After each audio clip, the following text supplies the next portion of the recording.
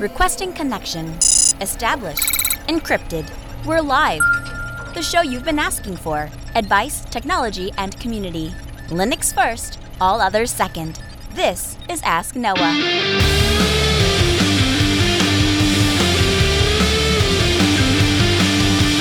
Live from Altspeed Technologies, the Ask Noah Show starts right now. This is the show where we came to do all the things on Linux they said couldn't be done and take your questions on how to do the same.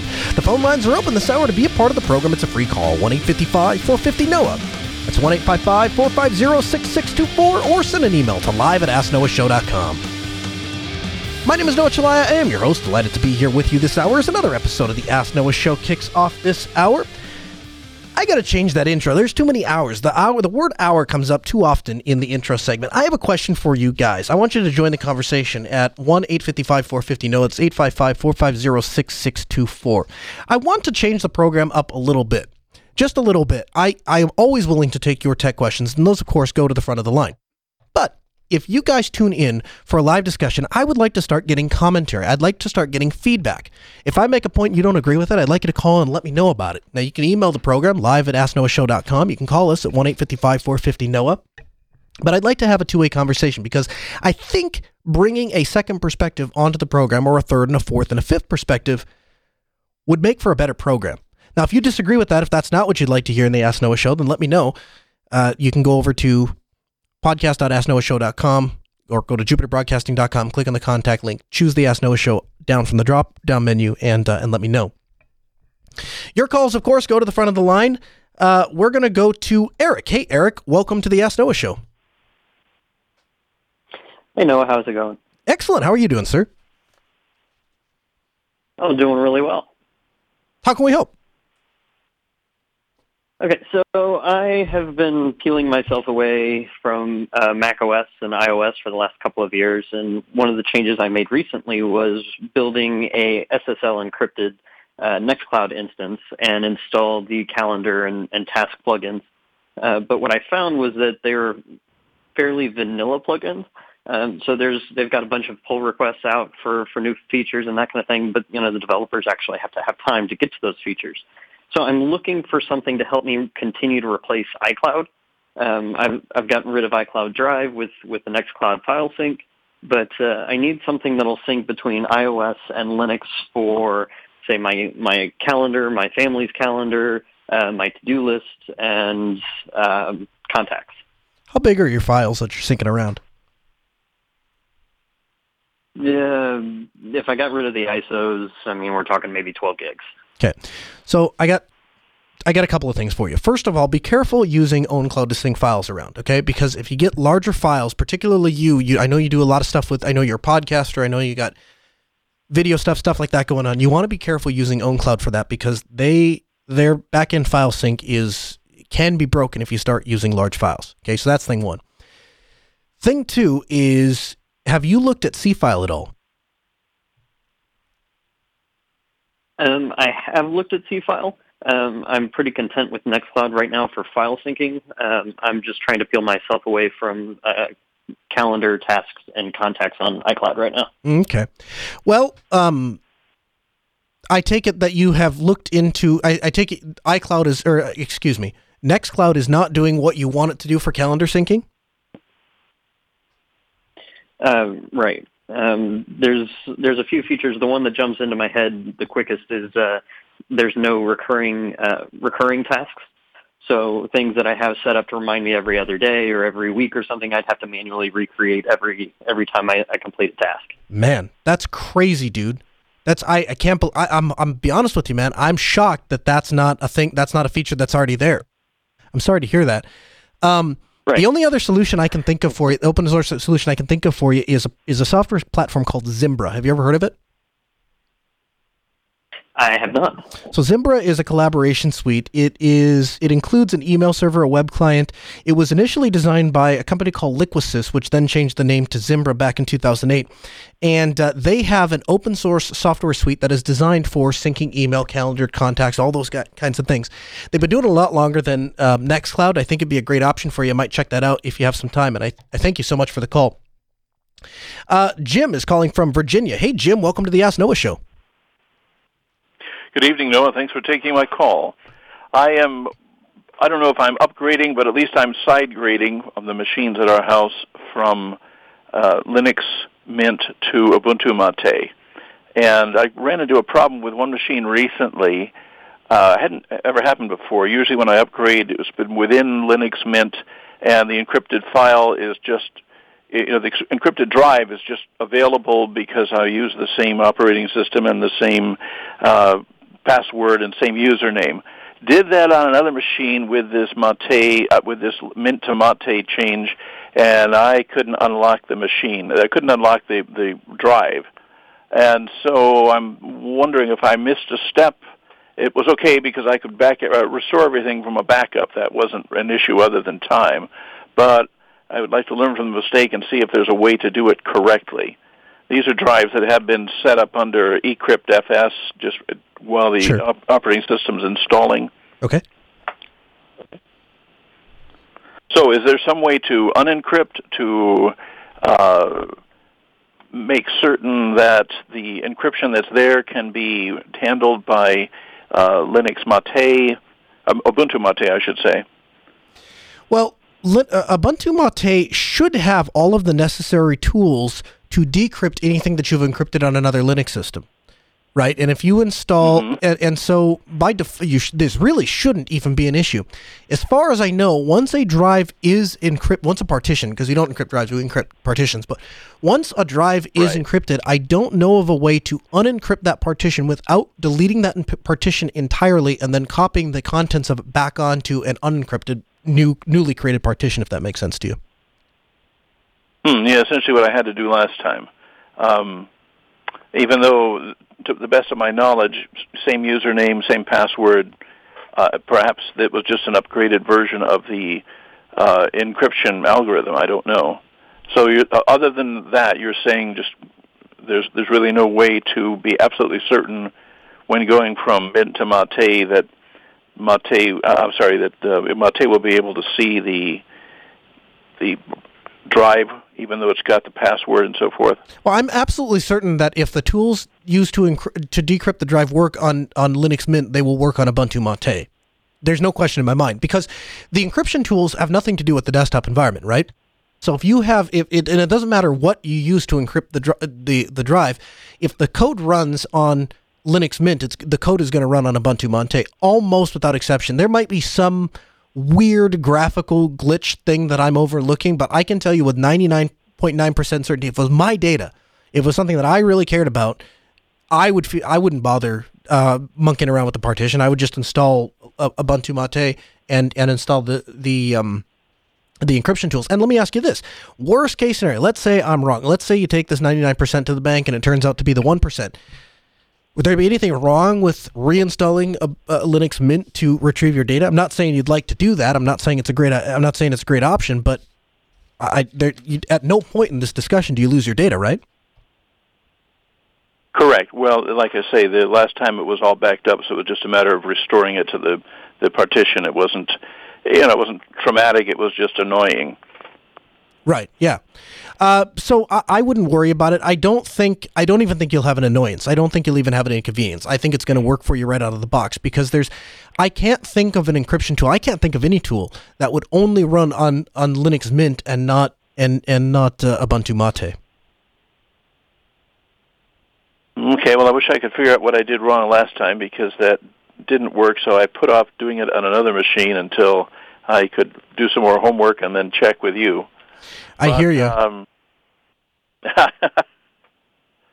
right. Well, thank you. I'll do a little bit more homework, but I'll take one machine where the data it won't take so much time to restore it, and give it a try and see what happens on that. Good luck, sir, and thanks for the call. And one last thing I'll add, a piece of advice you didn't ask for, but I'm going to give it to you anyway. Good on you for moving from Linux Mint to Ubuntu Mate. I agree with that decision wholeheartedly. We're going to go to our Mumble Room. You too can join the Mumble Room by pointing your Mumble client to mumble.jupiterbroadcasting.org. It's a voice over IP client. Gets a little bit better audio quality, and there's an ongoing discussion that occurs on and off the air. We go to Iconic Badger from our Mumble Room. Good afternoon. You're on the Ask Noah Show. Hi, Noah. How are you? Hey, man. How's it going? Yeah, pretty good. Thanks. So you are, this is kind of putting the cart before the horse, but we're going to get to a story later on today where a homeless gentleman got a job by standing on a bridge holding up a sign asking for a job. You said, I have something to add to that discussion, so congratulations, you're on the air. Thanks. So as you said, there was a guy in the States who was so desperate for an IT job that he decided it would be a good idea to stand with a sign by a freeway, and he ended up being shared and going viral on social media, and lots of big tech companies have offered him jobs. But I thought it'd be interesting to tell your listeners about what I did. I've just turned 30. I currently work for Red Hat as a consultant. But I originally did a music degree in brass band studies, no less, in Manchester in England. Whilst I was there, I got a part-time job with Apple, repairing Macs and iPhones on the Genius Bar. And that was pretty cool as a part-time job. And then I left uni and it turned into a full-time job. And I stayed there for a little while, and it got a bit boring after a little while.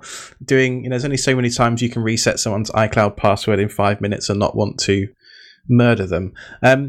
So I then ended up discovering Linux in my spare time. What started it all actually was I had a failed 1.5 terabyte hard drive. So I thought, right, how can I prevent this happening again? So I started looking at things like Synologies, and I built an Unraid box, and quickly discovered that I had a bit of a passion for Linux and open source stuff. Mm-hmm. And then about 4 years later, I'd had enough of retail, working in retail. So I ended up going and doing an MSc at the University of East Anglia in Norwich. And for me, I think the important thing whilst I was there was sort of looking around at the people around me and trying to figure out where I fitted into that landscape. And you ask yourself that question: how do I make myself stand out? What makes me? What can I do that makes me more human to a recruiter? That makes my CV stand out? That how do you make it so that your strategy is to not just be a name on a list? So I went to the recruitment fairs at the uni and ended up getting a job as an intern as a developer, writing Python, and I really loved that job. It taught me an awful lot of stuff. But I think the reason I got that job wasn't because I was the best developer, because I know for sure that I am not. It was because I went to them and said, hey, this is me. I do this stuff in my spare time. I just started the website linuxserver.io with a few buddies that I'd met on the Unraid forums. So I could show them that I had a passion in my spare time, that, I'm not just in it for the money. I love Linux, and, I love technology, and I want to always be improving myself. And here's some projects I've got in my spare time. And I actually turned down a job at that point, driving a van around East Anglia in England, fixing computers, and it felt really risky because the job driving the van paid about double what the internship paid. Mm-hmm. And I remember my father telling me, "Oh, you're crazy, you should take the better paying job." And I felt like the internship, even though it was a short term pain, was going to pay so much dividend long term. I like it. Turned out to be right. I like that. I like that a lot, because I think that's where people overlook, and I think that's the tie-in to this story. That's kind of what I want to talk about this afternoon, is the fact that you don't get a job by sitting on monster.com and filling out job applications. You don't get a job by sending out your resume, right? You get a job by getting in there and proving that you're a valuable asset to that company. That sounds like that's what you did, and it sounds like it landed you a good job. Yeah, I think so. In the end, so I ended up leaving the company that gave me the internship because they made a bad acquisition and had to restructure. And that new company was an hour away. So it was in a place called Cambridge in England, and everybody knows Cambridge, right? So, and the reason I got that job was because one of the developers from the company I was at had just transferred to that new company. So I've generally found it's not necessarily what you know. I mean, of course, that helps. It's who you know and how you can build that relationship with the new company before you get there. So, I mean, take how I joined Red Hat, for example. That company in Cambridge, I ended up bringing in OpenShift for them, which was a Kubernetes enterprise container platform. And I ended up building a really great relationship with, the Red Hat account team and some of the other consultants, and sort of, asked them, how do I differentiate myself? What can I do? And they said, basically, we know who you are. We know what you're good at. We know what you're bad at as well, by the way. And it's a case of, like you say, of just not being just a name on a list. You've got to build those relationships with people. Yep. 100%. The interesting thing, and I thank you very much for joining the discussion. You can join the discussion too over mobile by pointing your mobile client to mobile.jupiterbroadcasting.org. The interesting thing about Red Hat, and I've seen this time and time again, I make it to Red Hat every so often, and one of the things that they're big on is they hire people based on your GitHub record. So they'll look back and they look for people that are already celebrities in the community that are already doing good work, and then they say, we'll give you a paycheck to keep doing it, right? And that's how you get a job at Red Hat. And if you think you're just going to walk in there and say, well, I had a job at the last place and my education is and my job experience is, no. At least not at Red Hat. That's not the way they do things. Open phones this hour at 1-855-450-NOAH. It's 855-450-6624. The email live at AskNoahShow.com. Harvey calls from Massachusetts. Hey, Harvey, welcome to the Ask Noah Show. How you doing, Noah? I'm calling back first off because you gave me some advice a little while ago about gaming on Linux, and you told me, hey, just start a virtual machine and get it going in under Linux, and I actually did that, and it works out really well. Awesome. So thank you for that. I got to tell you, man, it makes for way better radio when you call me back and tell me that it works out really well than when you call me and tell me that your computer started on fire and it killed 3 of your neighbors and your cat died. So that's cool. Yeah, definitely. So it's actually working so well that I decided to, make that project a little bit bigger. So what I want to do is I want to making an even bigger gaming machine. In one part Windows, one part Linux, of course, and it's all going to be running on Linux. So I want to use KDE for a desktop on this when I do this new build in about a week or so. But I keep on running into this issue where, whenever I have multiple screens on KDE, it just doesn't load right. Or I'll restart the computer and all of a sudden the configuration is completely gone from when I left it off before. Are you using NVIDIA? You know how to. I do have an NVIDIA graphics card, but it was not activated. When I came across a screen issue when I was using the Intel graphics on my laptop. Interesting. And this was how did you get to KDE? Is this Kubuntu, or this is KDE Neon, or what are we using? Kubuntu. Really? Latest version, 1804? 1804. And that is weird. I downloaded a new ISO because I thought there was something wrong, and it gave me the same exact issue. But if I run it on a single screen, everything's just perfect. And we got 2 screens going on, and those are both. Well, no, wait a second now. I'm trying to think through this in my head. So you've got 2 monitors plugged in, and somehow you've gotten those plugged in without using the discrete graphics. I was testing it out on my laptop. Okay. I have the lid closed, and I have 2 monitors. I have connected 2 monitors, and whenever I try to look it up, just things are completely out of whack and so on. What kind of laptop is it? Come across something like that, but yeah, it's a Lenovo. It's a ThinkPad T. I can get that exact T number for you. Dude, that's enough. That's all I need to know. That is a weird circumstances. I'll tell you what I know. What I know is that I have 5 ThinkPads that I've put Kubuntu on. 3 of them I am using in USB-C docks, which means 95% of the time that they're in use, they are connected to dual monitors, and I've never seen this issue. So that is a really, really weird thing. What I might try doing, just as a troubleshooting step, Harvey, I might try installing KDE Neon on it and giving that a shot. And here's why. KDE Neon is specifically designed to be the latest and greatest experience of KDE. So if it works there, it is possible that the KDE developers have found an issue, they have fixed an issue, and it exists in KDE Neon, but has not yet been propagated to to the Kubuntu team. Does that make sense to you? That makes perfect sense. I might give that a shot.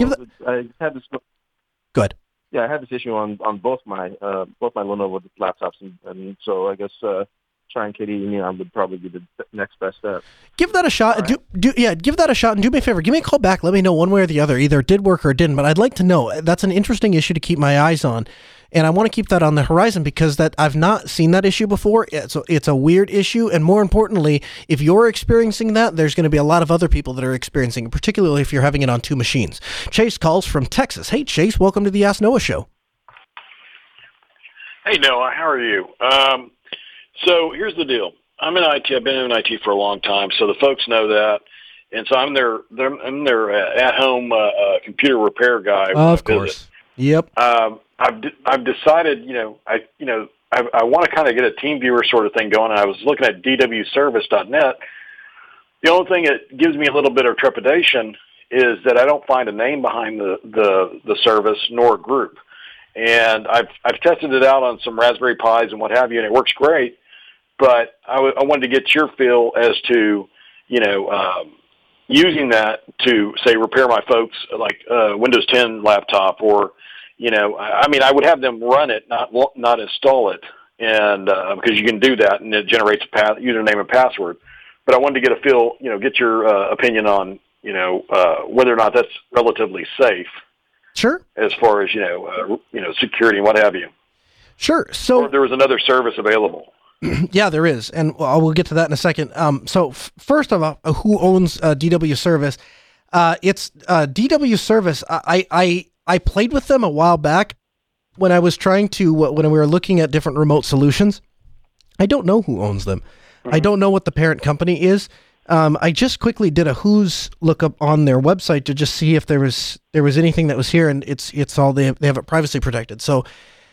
There's no way to actually look into. All I can tell is that it's registered with Tucows, which is a great registrar. So, I guess that's whatever small vote in their favor. Here's what I'm not a fan of DW Service. To my recollection, it requires you to broker the connection through their service, right? You can't, when you sign up for it's a service-based, it's a service-based remote desktop protocol. So basically, you sign up for an account with them, and they host everything, and you just download the client, and then you download the remote access thing, and then you're able to get to it. Now, the good news is it works on Windows, Linux, and Mac OS. So they do support everything under the sun, including ARM and Pine 64. So that's cool. Yeah. However, I'm always a fan of things that are self-hosted, or at least that you have the ability to self-host. And so what we've done at Altispeed Technologies, and what I've recommended since the beginning of the show for remote desktops, is a program called SimpleHelp. Now, SimpleHelp has a variety of different tiers that you can buy into. I think it starts at a couple $100, and then it goes up from there. It's a lifetime thing, so once you buy the software, you own it. There's no, it's not a service-based thing. They do have hosted versions. Altispeed Technology actually provides hosting solutions, so if you wanted it just set up and you just wanted to use it, you would still purchase the SimpleHelp license, but we would host all of the infrastructure for you for a low monthly fee. That's an option that you have. But you can run it on a DigitalOcean droplet. You can run it. We run ours on an OVH instance for like $2.99 a month or some ridiculous thing.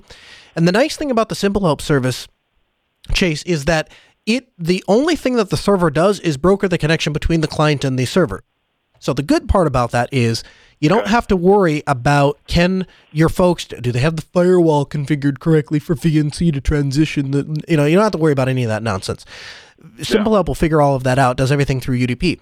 Now, once the connection is established, it creates an encrypted connection from the local machine to the client machine, and then the connection is direct.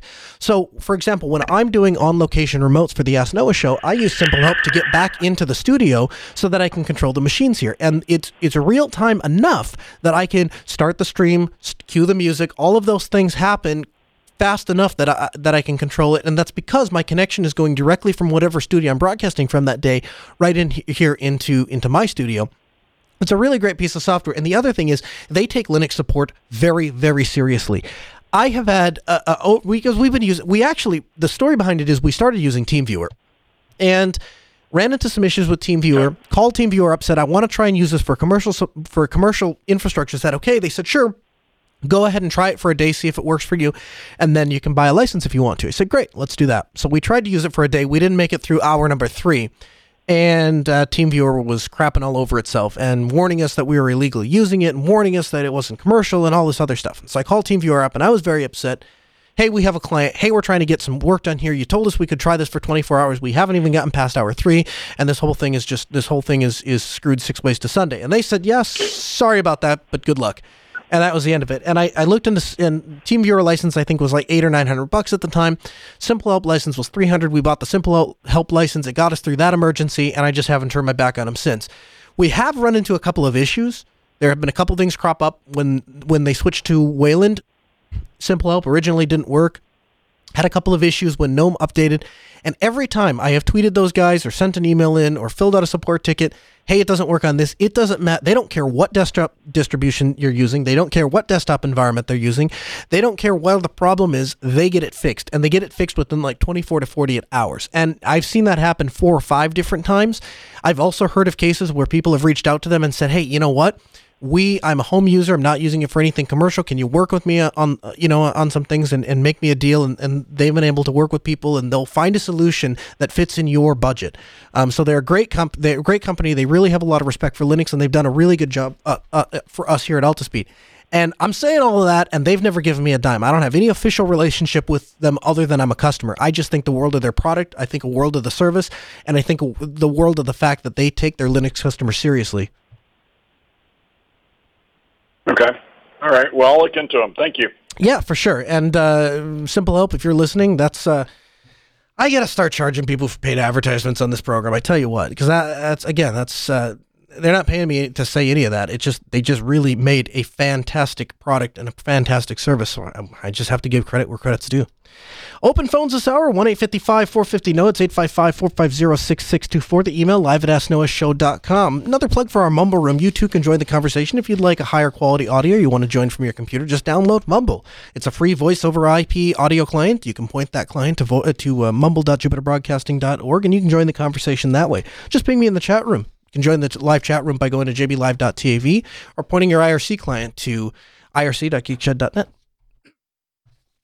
Headline, or ABC News headline: homeless web developer hungry for success gets a fresh start thanks to a viral tweet. Homeless and hungry for success, David Carez is now on the road to a new life thanks to a stranger's compassion. Jasmine Schofield spotted the 26-year-old Cortez standing on the Silicon Bridge Street with a unique sign and handing out his resume. She shared his story and posted a copy of his resume on Twitter in a post that quickly became viral, capturing the attention of hundreds of potential employers. Caceres is an unemployed web developer from Texas living in a park in Mountain View, California. He was wearing his finest tie and holding a sign that read, "Homeless, hungry for success. Take a resume." Schofield posted, "Today I saw this young homeless man asking for people to share his resume instead of asking for money. Please retweet so that we can help David out." I told myself, all I need is one person to take my resume and I can say, hey, I'm going to give an opportunity to this guy, the college grad told ABC News. Now, I want to stop here and just point something out. This is not some bum with no skills, right? This guy has a college degree. He is a web developer by trade. He has a formal education in web development, so he can make a lot of money with the right employer. My question is, why is it so difficult to get a job in this country? Why does it take these kinds of extreme measures? What's the most difficult thing you've ever done to get a job? How do you get a job? If you got that answer, I'd like to hear it. 1-855-450-NO. It's 855-450-6624. The email, live@asknoahshow.com. I know that if I saw this guy sitting in Grand Forks, North Dakota, and he wanted a job, by golly, I'd give it to him. I'd take a chance on him. Of course I would. And why wouldn't I? People that are willing to go extreme lengths to show that they can be valuable to your business deserve a chance. I believe that wholeheartedly. Now, whether or not I would allow myself to get into the point that I am homeless, that's a different story. The article goes on to say that the Texas A&M graduate previously worked for General Motors before moving to Silicon Valley to pursue his tech startup dreams. He became homeless after, and I quote, spending all of his money attempting to start his own tech company. Now, again, I feel for the guy. Again, if he was sitting in my office and said he wanted an opportunity to prove himself, hey, we're redoing our website right now. By the way, if you have a logo suggestion, you can email that to logo@altispeed.com. We're taking those logo suggestions. We want to revamp our logo. It's been 10 years. It's time for Altispeed to get a facelift. So if you have any ideas, you can check that out. We'll have a link for you with more details in the show notes. You can get those show notes by going to podcast.asknoahshow.com. But this gives me pause. This gives me pause that he spent all of his money trying to start his own tech company. How does that happen exactly? First of all, if you're going to start a tech company, you might not move to Silicon Valley in California, particularly from Texas. It's not like there aren't people that need technical service in Texas, and there are sure a lot of people that need technical services somewhere between Texas and Silicon Valley in California. Silicon Valley in California is probably the most heavily densely populated place of techies and tech startups and tech businesses and tech ideas. We used to have a saying in the business. It's called, ideas are a dime a dozen. If I had a dime for every time somebody walked into my office and said, I have the next best idea, I've got plenty of ideas of myself of how I can make a bunch of money. Okay. The reason that I don't do them, the reason that we don't pursue them is because I also have a realistic handle on the fact that this company, Altispeed Technologies, has to have focus, and we have to do what serves the interest of our customers. That's not saying we don't ever go out on a venture, but it is saying that when we do go out on a venture, if we're going to take a chance, if we're going to spend some money, if we're going to put an investment somewhere, we do some basic market research. And basic market research says unless you have literally the next big idea, you probably don't want to start pitching that in Silicon Valley, California. Why not start in Texas? Why not start in Nevada? Why not start in Oklahoma or New Mexico? Why not start in some place that is not as heavily dominated by technical types and technical startups? Why not get the business idea rolling? Why not get some customers, build some brand recognition, be a big fish in a small pond? And then, if the idea proves to be successful in Texas, in New Mexico, in Las Vegas, in one of the bazillion states in between, Texas and California, or somewhere in that general area, if it's successful there, then go ahead and move to California, and then compete with all the big leagues in Silicon Valley. Let me know what you think. 1-855-450-NOAH. That's 855-450-6624. The email, live@asknoahshow.com. This is not how you get a job. It's what I said earlier in the program. You don't get a job by sending out resumes. You don't get a job by filling out things on monster.com. And I can tie 3 calls into this very point, right? We had the guy that's talking from Red Hat, and he's saying, I got a job because of what I was doing. That's why Red Hat picked me up. Okay, then you got this guy from California, and it's what he's doing, not what he's saying. If he's handing resumes out, or filling out resumes, or filling out job applications on monster.com, on indeed.com. Those are all great tools. Those are great things to keep your eye on so you know where a place is looking. But that's not how you get a job.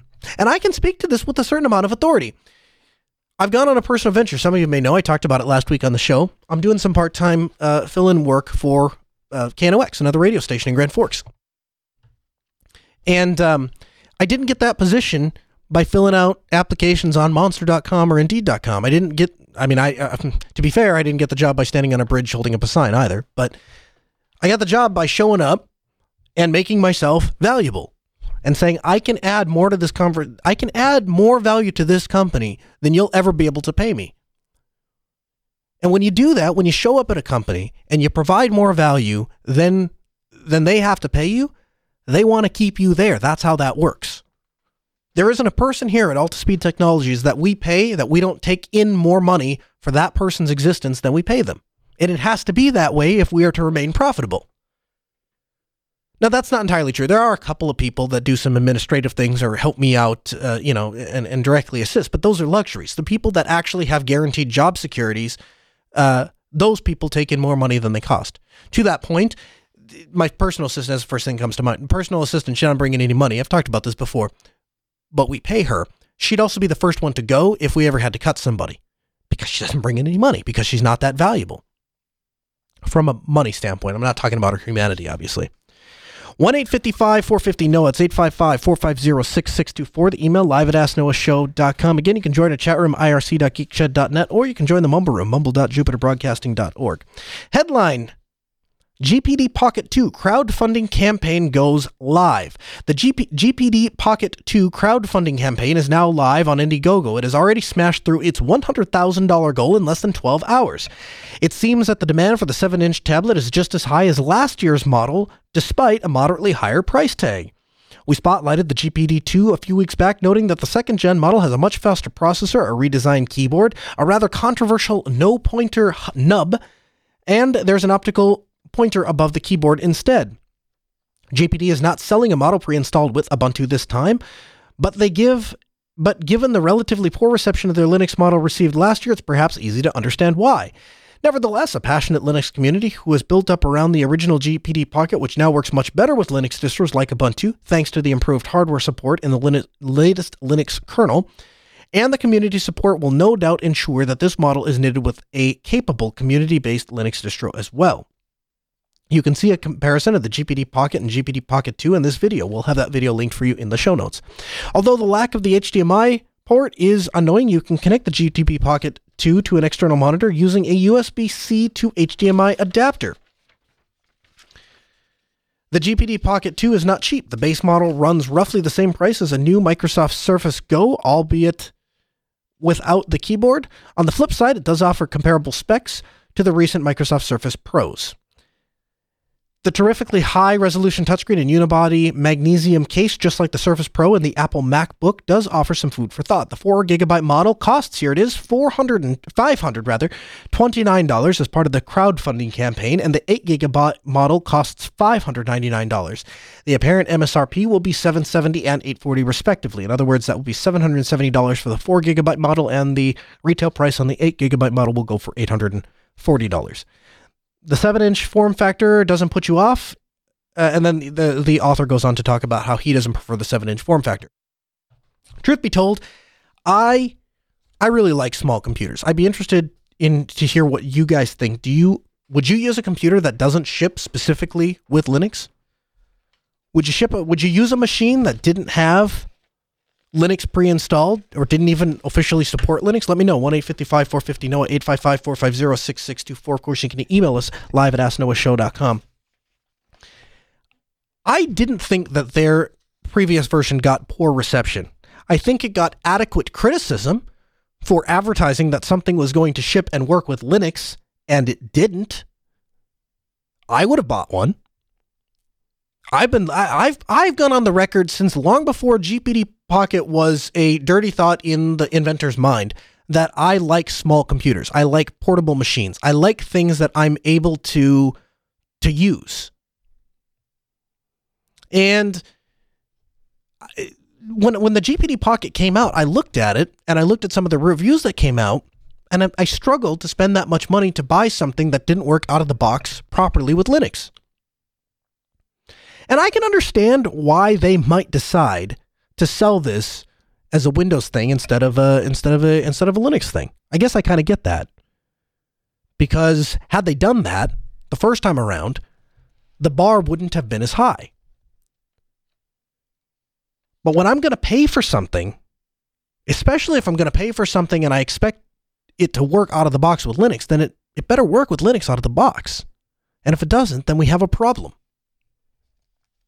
I'm still interested to see where this goes because, like the article points out, there has been a very vibrant community that's popped up around the GPD Pocket. In fact, there's a vibrant community that's popped up around the Microsoft Surface.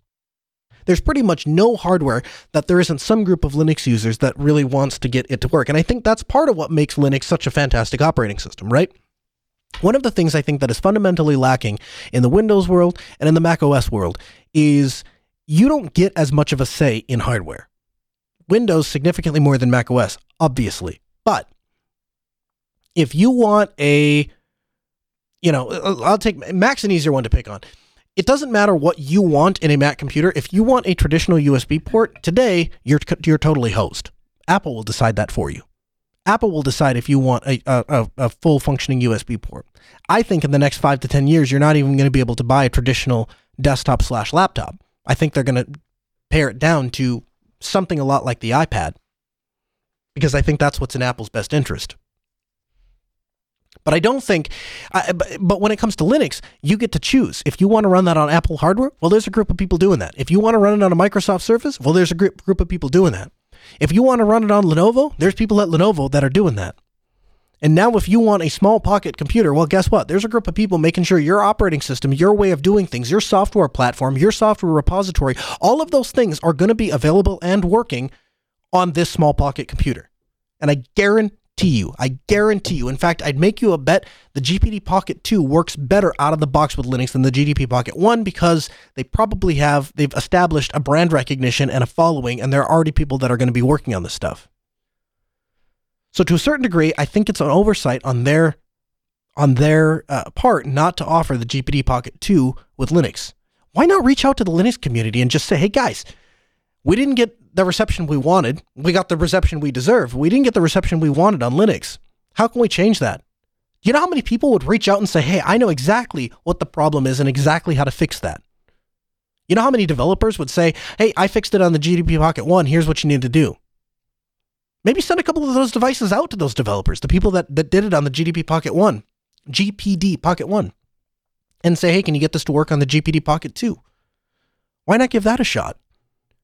I think they're missing the ball here. I think they're missing a really great opportunity to sell a really fantastic product. Because the thing is, desktop users we are coming to an impasse. The smartphone, smart tablet, smart world that we live in demands that our technology is more and more portable. It demands, and society expects us not to have bulky technology. It is socially inappropriate to show up at a sporting game with a laptop. I know because I'm the guy that shows up to a sporting game at a laptop. To all of those that are making fun of me, don't invite me to a sporting game. I will show up with my laptop, okay? You know, it's kind of one of those here's your sign things. I don't like sports. I don't care about sports. But it's socially unacceptable to show up to a sporting game with a laptop. It's socially acceptable, however, to pull your phone out every which way you are. It doesn't matter where you are. You can be out with dinner. You can be at a formal dinner. The President of the United States can be speaking to you and you can be a reporter, and it is perfectly acceptable for you to stand there in front of your smartphone with your head buried in it. I've seen that firsthand. Society expects technology to get smaller, and those of us that want a traditional desktop-like experience on our computer systems, even if those computer systems are small, are few and far between. Most people are happy with iOS. Most people are happy with Android. I understand that upsets a lot of you Linux users out there. It upsets me. I prefer a desktop working environment. But this is the world we live in. And companies like the GPD Pocket, those are the companies that are making a solution for us because our technology can be as portable as an Android or an iOS, or certainly more portable than a laptop. And as portable as something like the Microsoft Surface, right? One of the reasons I was so interested in the Surface 1, we took this question last week. One of the reasons I was so interested in the Microsoft Surface 1 is because it allowed me to fundamentally do things I couldn't do with a traditional laptop. When you fly on an airplane, for example, they want all quote-unquote large electronics stored. It doesn't matter that my 13-inch laptop, my 13-inch ThinkPad X270 is exactly the same size as my Microsoft Surface. Maybe a bit thicker, but overall the exact same size. That doesn't matter. What matters is that the FAA classifies my Microsoft Surface as a tablet and it classifies my X270 as a laptop. So 20 minutes of my 1-hour flight to Minneapolis are burned if I'm using my ThinkPad, but the Surface is absolutely no problem. And that's true on any flight domestically and a lot of flights internationally. So this is something that is, and that is just one. That is just one of many, many examples that we're going to start to see in society as computers in general. The traditional computer becomes antiquated and outdated, and it's for old fuddy-duddies, and the tablet and the phones become the new norm. So companies like this are fundamentally solving that problem, and I think we need to give them our support. I'd be interested to hear from you guys. If anybody orders the GPD Pocket 2, I know we got a review from a gentleman that ordered the GPD Pocket 1. If he ends up ordering the second one, I'd love to hear from you. But if anybody else is out there and you're planning on ordering this or you have pre-ordered it, hit me up. You can go to jupiterbroadcasting.com, click on the contact form, and reach out to me. I'd love to get in contact with you. 1-855-450-NOAH. It's 855-450-6624. The email, live@asknoahshow.com. You too can be a part of the program. Add your voice to the conversation. We'd love to hear from you. Headline. This comes to us from OMG Ubuntu. UK government publishes list of Ubuntu 18.04 LTS security tips. The UK's National Cybersecurity Centre, as part of GCHQ, has released a new report on how to improve the security of Ubuntu 18.04 LTS. The NCSC is a relatively new section of the UK government responsible for issuing security advice to the public, business, and private sector shareholders on how to avoid computer security threats.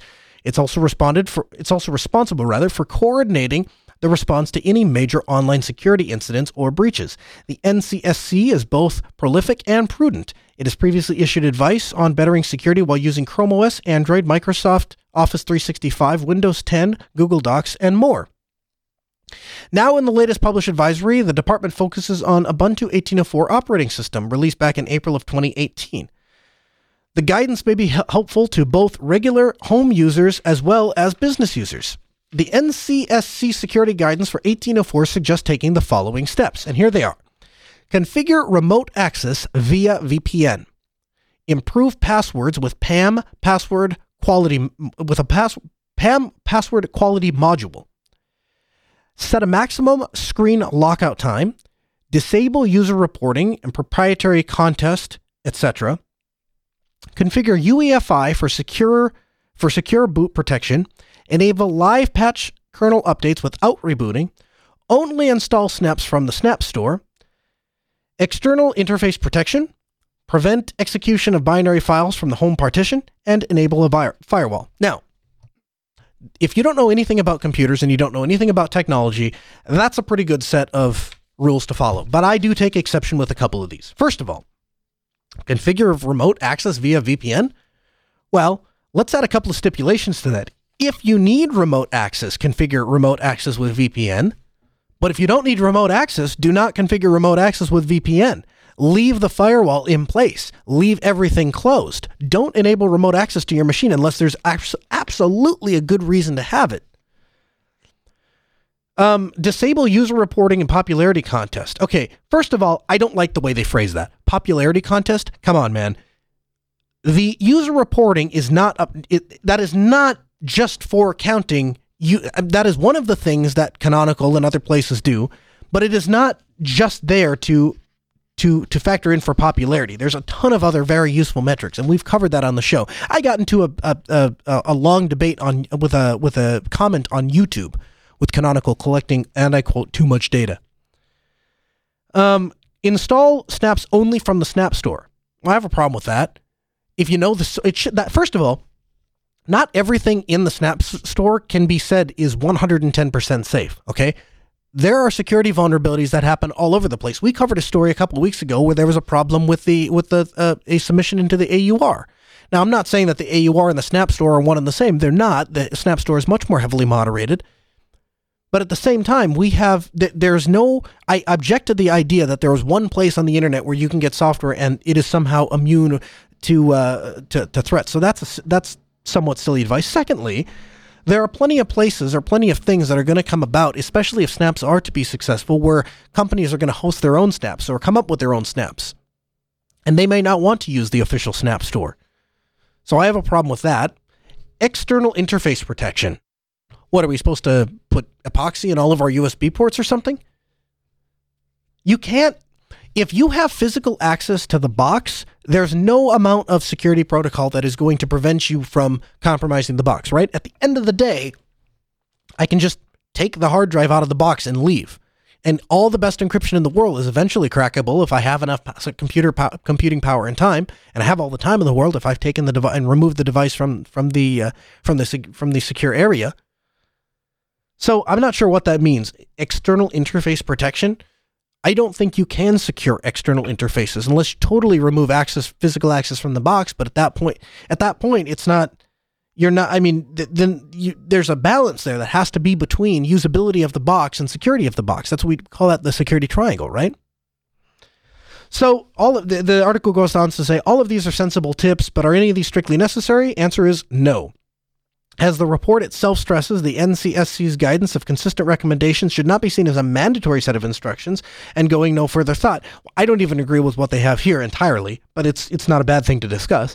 Ubuntu 18.04 LTS comes out of the box with a robust security and industry-grade security practices, regular Ubuntu security notices, and ongoing security updates. So once again, we have one more check in the box for Ubuntu being a more secure, we know it's a more stable operating system than its proprietary alternatives. So that should give some of the YouTube trolls something to latch onto this week, because I said it again, Ubuntu is a more secure operating system. Linux is a more secure operating system. If you'd like your system to be more secure, more reliable, and more stable, then you should install Linux. And no, Microsoft Privilege Escalation doesn't fix that. James is calling from Idaho. Hey, James, welcome to the Ask Noah Show. Hey, Noah, you wanted to know if people would like to buy a little with price, locked-in software. My answer to that is no. I prefer open source all the way around. I don't like giving any money mandatory to any companies for any licenses whenever I can avoid it. Okay.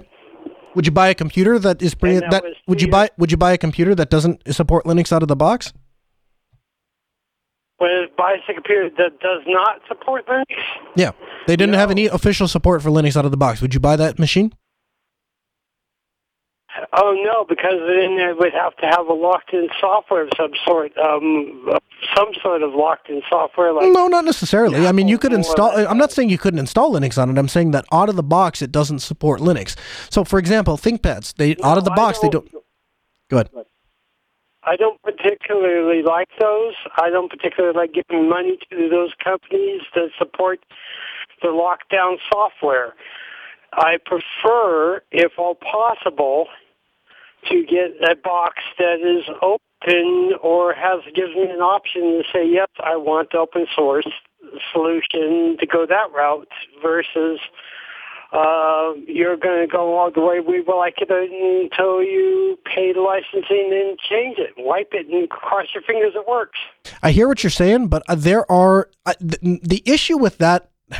Here's the issue I have with that. The issue I have with that line of thinking is that the vast majority of manufacturers don't support Linux out of the box, right? If you want a machine that officially supports Linux, you have essentially two choices. Well, you have basically two choices. There are a couple of other small players, but the big players in the officially supports Linux on the box are Dell and System76. Okay? Now, I know you have companies like Zoreason, but in all reality, those are quite literally, they take ThinkPads and then they put their sticker on them and they resell them. And if I'm wrong about that, then call in and tell me 1-855-450-NOAH, 855-450-6624. And don't call in and tell me that System76 does the same thing with Clevo, because that's not true. They do a lot more to those machines. But buying a machine with an officially supported Linux out-of-the-box sticker is a difficult thing to do. And you severely limit your options. So the thing I was just talking about earlier in the hour, when I said that Linux opens up doors for you, opens up options, those all start to go away if we mandate that sticker on the box says that it supports Ubuntu. Now, I've owned pretty much a computer from every manufacturer under the sun. And I've kind of settled down on ThinkPads because they do work out of the box with Linux. Which is why I was so surprised when we got that call earlier in the hour where the guy was talking about how he was having trouble with multi-monitor on KDE. I got a ThinkPad sitting right in front of me right now. It's hooked up to two monitors. No problems at all. It's running KDE. So I'm not sure where the issue there lies. But ThinkPad has been a fantastic machine to run out of the box. And if you have any questions about that, go visit the folks in Raleigh, Raleigh, North Carolina at Red Hat. Because guess what their standard issue is? The X1 Carbon. Every employee that works at Red Hat gets an X1 Carbon, a ThinkPad.